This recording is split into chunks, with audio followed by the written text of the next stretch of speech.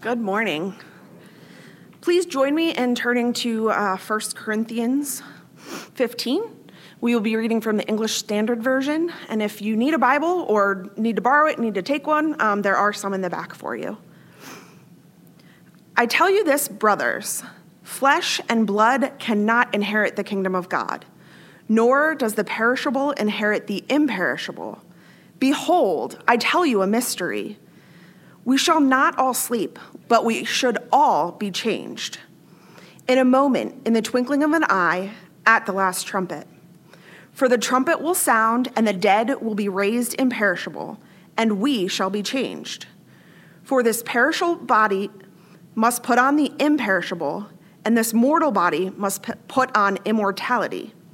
When the perishable puts on the imperishable, and the mortal puts on immortality, then shall come to pass the saying that is written, death is swallowed up in victory. O death, where is your victory? O death, where is your sting? The sting of death is sin, and the power of sin is the law. But thanks be to God who gives us the victory through our Lord Jesus Christ. Therefore, my beloved brothers, be steadfast, immovable, always abounding in the work of the Lord, knowing that in the Lord your labor is not in vain. This is the word of the Lord. If you've been following with us through this ancient letter, 1 Corinthians, the Apostle Paul's letter to a very young church, less than 5-year-old church that he had planted in ancient Greece on the Mediterranean. If you've been following along with us for the last several months, you might remember that the introduction, the foundation to Paul's letter was the message of the cross, the crucifixion. It laid the foundation to everything that he's been saying throughout these chapters.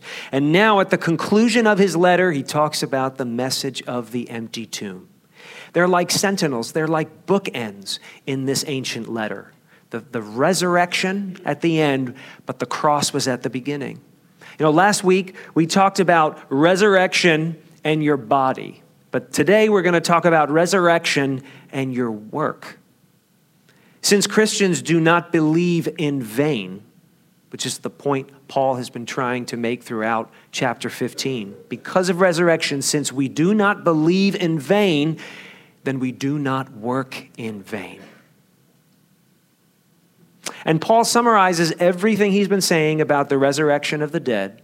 And we looked at all of this last week. But he summarizes what he's been saying in verses 54 and 55. When the perishable puts on imperishable, and the mortal puts on immortality, then shall come to pass the saying that is written. And he quotes the prophet Isaiah. Death is swallowed up in victory. And then he quotes the prophet Hosea. O death, where is your victory? O death, where is your sting? It's a victory chant. He's teasing death. He's taunting death. Where is your power now? But then, in a very interesting way, Paul concludes. He says in verse 58, therefore, my beloved brothers, be steadfast, immovable, always abounding in the work of the Lord, knowing that in the Lord your labor is not in vain. You see, the concept, the message, the Christian message of resurrection, bodily, material resurrection of your body, not only your soul, and of all creation, the restoration of all things.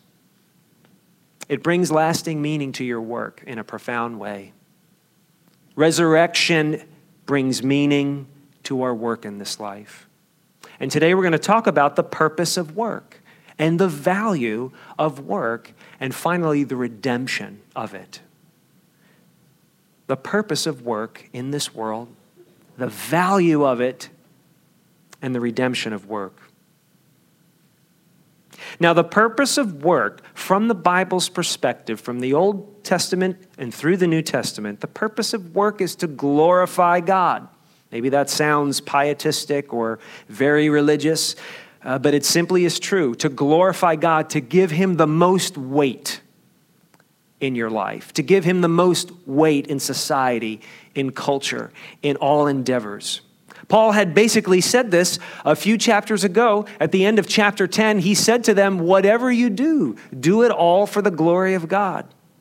If you go back to the beginning and you look at Genesis chapter 2, we're told that the Lord God took the man and put him in the Garden of Eden to work it and to keep it. And he said to the man and to the woman who created in his image, he said, be fruitful, multiply, fill the earth, subdue it, have dominion in a good way. Work existed before sin entered the human experience. Work reflected God's work. Human work reflected God's work. Now, the work that God commissioned humanity to do is simply, in the simplest sense, his will. The work that God calls humanity to do is to accomplish his will. And so Adam and Eve found that God's will for them was summarized in a tree that they weren't allowed to touch. Doing God's will was represented in whether or not they could respect his wishes, his will, regarding that tree. But for us, since sin has entered the world and we don't recognize God's good purposes and God's good will, we find God's will summarized in his law, the Ten Commandments. And you may know that the Ten Commandments can be reduced down to two basic categories of endeavor. Love God in all that you do, and in everything, love your neighbor like you love yourself. So to put it most simply, the Bible says that the work of God is to do the will of God in all things, wherever you are. Essentially to keep his law. And so the psalmist would say in Psalm 119, your hands have made and fashioned me. Give me understanding that I may learn your commandments. Creation, the intentional creation, it implies that there's a purpose behind your work. Because God made you, then your work belongs to the parameters of his will. And so the psalmist in another place in Psalm 40 says, I delight to do your will. Oh my God, your law is within my heart. Now, as our society has secularized over the decades and over the centuries, we have replaced the concept of calling or vocation with the concept of career. A career is following your dreams, pursuing your interests, seeking personal success, being whatever you want to be. And now you know this, that recessions and wars and injuries and sickness and conflicts delay your career. And in some cases, put a complete end to it. Destroy your career. Some of you know that. Now, having cancer in the past several times has taken me away from my work, from my daily routine, meetings, plans, projects, oversight, reporting to other people. At one point, cancer took me away from my daily job for 3 months. Calling is different. And based on an old Latin word, there's another word we use. It says it's called vocation, which means to call. Calling is pursuing God's intended path for you. Pursuing God's intended path for maximizing all that he has invested in you. And you know, some of you know this, that even through tragedies and unemployment and injuries and losses, your calling still survives. And in many of these things, your calling will thrive like it doesn't when it's not under pressure. And I could tell you that in the past, having cancer has enabled me to be a more sensitive pastor. The Bible's view of work doesn't dismiss a career, but it highlights calling as the emphasis of why we're each here. But some work, you know this, some work is lousy. Some work is miserable. I'm thinking of every job I had from high school through college. And some of you know that as you become an adult and go out into the world, the lazy, miserable work doesn't stop. Inside and outside of the home. in your career, in society. Some of it's lousy, miserable. Some of it seems to lead to no meaningful end. Some of it leads to bad ends. You're right. This is why the Christian message of resurrection is so essential to humanity and to the world. Resurrection establishes your work. Resurrection establishes and protects the value of human work. In a fallen world where sin reigns, where entropy, right, the winding down of everything is the norm, is the rule, we wrestle with the reality of toil. Toil is the good work that God designed us to do gone amok because of entropy, because of human sin. And so the teacher in Ecclesiastes said, "So I hated life, because the work that is done under the sun was grievous to me. All of it is meaningless, a chasing after the wind." We know that toil can frustrate our plans, right? Toil can frustrate your career. Toil can end your career, but it cannot mean the end of you. Toil can end almost every type of endeavor you pursue in this life, but toil cannot end you. And so Paul says in verse 58, once again, therefore, the therefore is important. In light of everything he's been saying about the resurrection of the dead, therefore, be steadfast. In the Lord, your labor is not in vain. In the Lord, your labor is not in vain. As we sang the gospel hymn just a few minutes ago, my work, it will not be in vain. How many hymns and choruses do you know that help us express the concept of work? Very few. That's why I asked Steve to help us sing that today. My work, it will not be in vain. We labor unto glory until God's kingdom comes. Now, Paul was most likely implying gospel-related work. Gospel-type, Christian-type work when he says your labor, your work in the Lord. And so some of you have, and some of you should, consider some form of gospel-centered work and vocation. Now, not everybody has to be a preacher. There are limitless ways to serve in gospel-oriented work in this life. But all of us, guided by the will of God, can pursue good work in almost any field. Listen, there should be no distinction of sacred work versus secular work. If you do not work for a church or a Christian ministry, you still do sacred work wherever God has placed you. We don't distinguish between work that is secular and work that is sacred when we work in the Lord. When the wisdom of God, the theology of the cross, the theology of the resurrection guides us in every endeavor that we do. If you are in Christ, that's the phrase that the New Testament uses for every believing Christian who follows Jesus.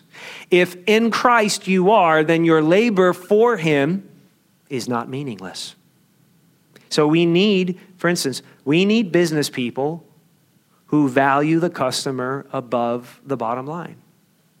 We need artists and authors and writers to interpret the human experience by the wisdom of God, with the theology of the cross as the wisdom of God, and the theology of the resurrection as the power of God for humanity. We need parents and we need teachers to nurture and guide and train children. We need mechanics and dentists who don't rip us off and still do good work. Tim Keller and Kathy Leary Alsdorf, in their very helpful book, Every Good Endeavor, say this about all of human work redeemed by God. In Genesis, we see God as a gardener. And in the New Testament, we see God as a carpenter. No task is too small a vessel to hold the immense dignity of work given by God. So pursue the value of good work in the Lord and consider your calling as more essential than your sense of career. A Christian's faithful labor through toil is a sign to everybody else in her life or his life that entropy is not eternal.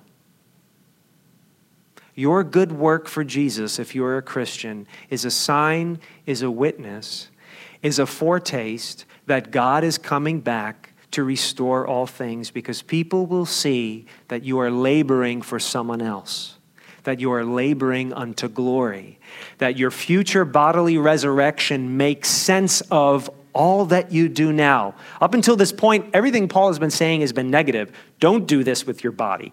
Don't do that to other people's bodies. Don't do this in a court of law. Don't do this culturally with food.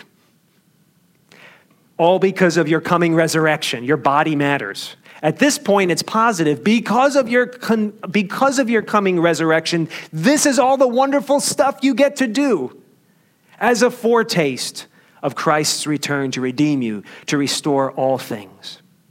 So pursue the value of good work and consider, above and beyond your career, which may be a very good thing, what is your calling by God? And sometimes our careers and our callings overlap, and sometimes they don't, but that's okay. Now, some of our work is truly, as Ecclesiastes said, vanity. Some of our work really is like chasing after the wind. Pointless, hopeless, getting at nothing, gaining nothing. And this simply is the work that is pursued with no view of resurrection in mind. The work that we pursue without realizing and hoping in the promises of God to restore us completely. You know, death is looming, right? Death's looming power is that it terminates your work for our purposes today. The power of death is that it will stop whatever good work you're doing. Not just the bad stuff, the good stuff, death will bring an end to. And so it challenges whether or not there is even any meaning to what we do, even the best of what we do. But Paul shows that death, although it is a natural phenomenon, death is the result of a moral problem. A natural phenomenon because of a moral problem. What seems like an out-of-place sentence in this entire chapter is verse 56, but it was so skillfully planted there by Paul the pastor. In the middle of all this talk about resurrection, Paul says the sting of death is sin, and the power of sin is the law. You see, the Bible tells us that death is the result of sin. At one point, it says that the wages of sin, the payment for it, the deserved penalty for sin is death. Death is because of sin. It is not simply because of entropy. Morally speaking, it's the result of human sin. See, we don't want to do God's good work. We despise God's good will. We reject God's perfect law. God's law, his will, is the only purely legitimate work that anybody can accomplish. There's no good work outside of doing the will of your Creator in some application of it. But because you can't do that will of God, because you can't hold on to his perfect law and keep it perfectly, that very good law that God gives us, it now condemns us. Instead of life-giving, as one scholar writes, it's death-dealing. The law of God, which is good, deals death to us because we are lawbreakers and we cannot keep it. So your best work, it turns out, your best work will decompose into vanity if you die as a lawbreaker. And so the New Testament says something has to change to give you a new status so that God doesn't view you anymore as a lawbreaker. Andre Crouch made that old gospel hymn famous. Many dream their dreams and set their minds to reach their goals. What will it profit a man to gain this world and lose his soul? Only what you do for Christ will last. What is done by faith in that risen man will be redeemed beyond your death. That's the promise of the Christian gospel. What is done by faith in the risen Jesus will be redeemed and vindicated and authenticated when Jesus returns to raise you up as well. Again, Paul said in verse 57, but thanks be to God who gives us the victory through our Lord Jesus Christ. Jesus, the Son of God, pursued the good work that was revealed by the Father's will. What did he say? The Gospel of John highlights this so well. What did Jesus say about the work that he came to earth to do? I have come down from heaven not to do my own will, but the will of him who sent me. I have not come down to pursue my dreams and aspirations and make the most of myself. I have come to do the calling of my heavenly Father. And then Jesus, the Son of Man, completed, perfected God's good work. He completed and perfected on behalf of all humanity the work that we could not do ourselves. And so he said, the night he was betrayed, the night before he was executed on a Roman cross, praying to his heavenly Father, the Son of Man said, I glorified you on earth, having accomplished the work that you gave me to do. And then what did he say before he gave up his spirit, suffocating on a Roman cross? He said, it is finished. And so now Paul can mock death. Paul can rejoice in victory because Christ did God's good work. Christ's resurrection was God's stamp of approval on Christ's law keeping. Think about it. If Jesus stayed in the tomb, what did that say? It said it didn't accomplish the job that he had come to do. The fact that Christ rose from the dead is proof that God accepted his perfect sacrifice on our behalf. Without a resurrection of Jesus, there is no reconciliation between God and humanity. So the risen Jesus, the empty tomb, is God's stamp of approval on all the work that Jesus had done for 3 decades, doing the perfect will of God. And your resurrection, friend, your resurrection will authenticate all the work you do now for Jesus. Regardless of what people think about it, regardless of whether people think you're doing a good job or not, your resurrection will authenticate the work, the toil you endeavor in this life for your Lord Jesus. You will not succeed in all things. And you and I will fail in many things. But we still have the victory.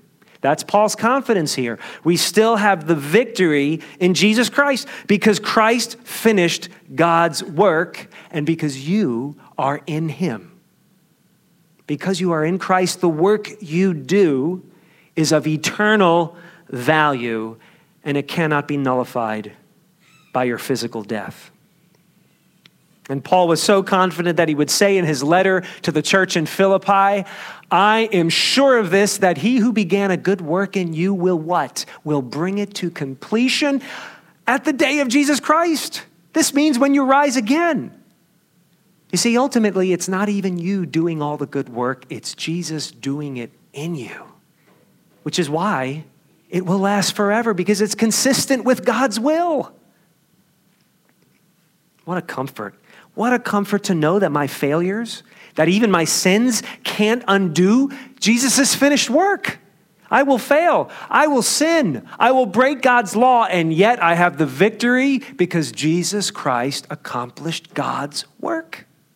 And so you can say in your prayers, and you can say in your singing, and you can remind one another, when toil makes work stink, you can say, "O death, where is your victory? O death, where is your sting?" You're basically saying, "Death, you want a piece of me?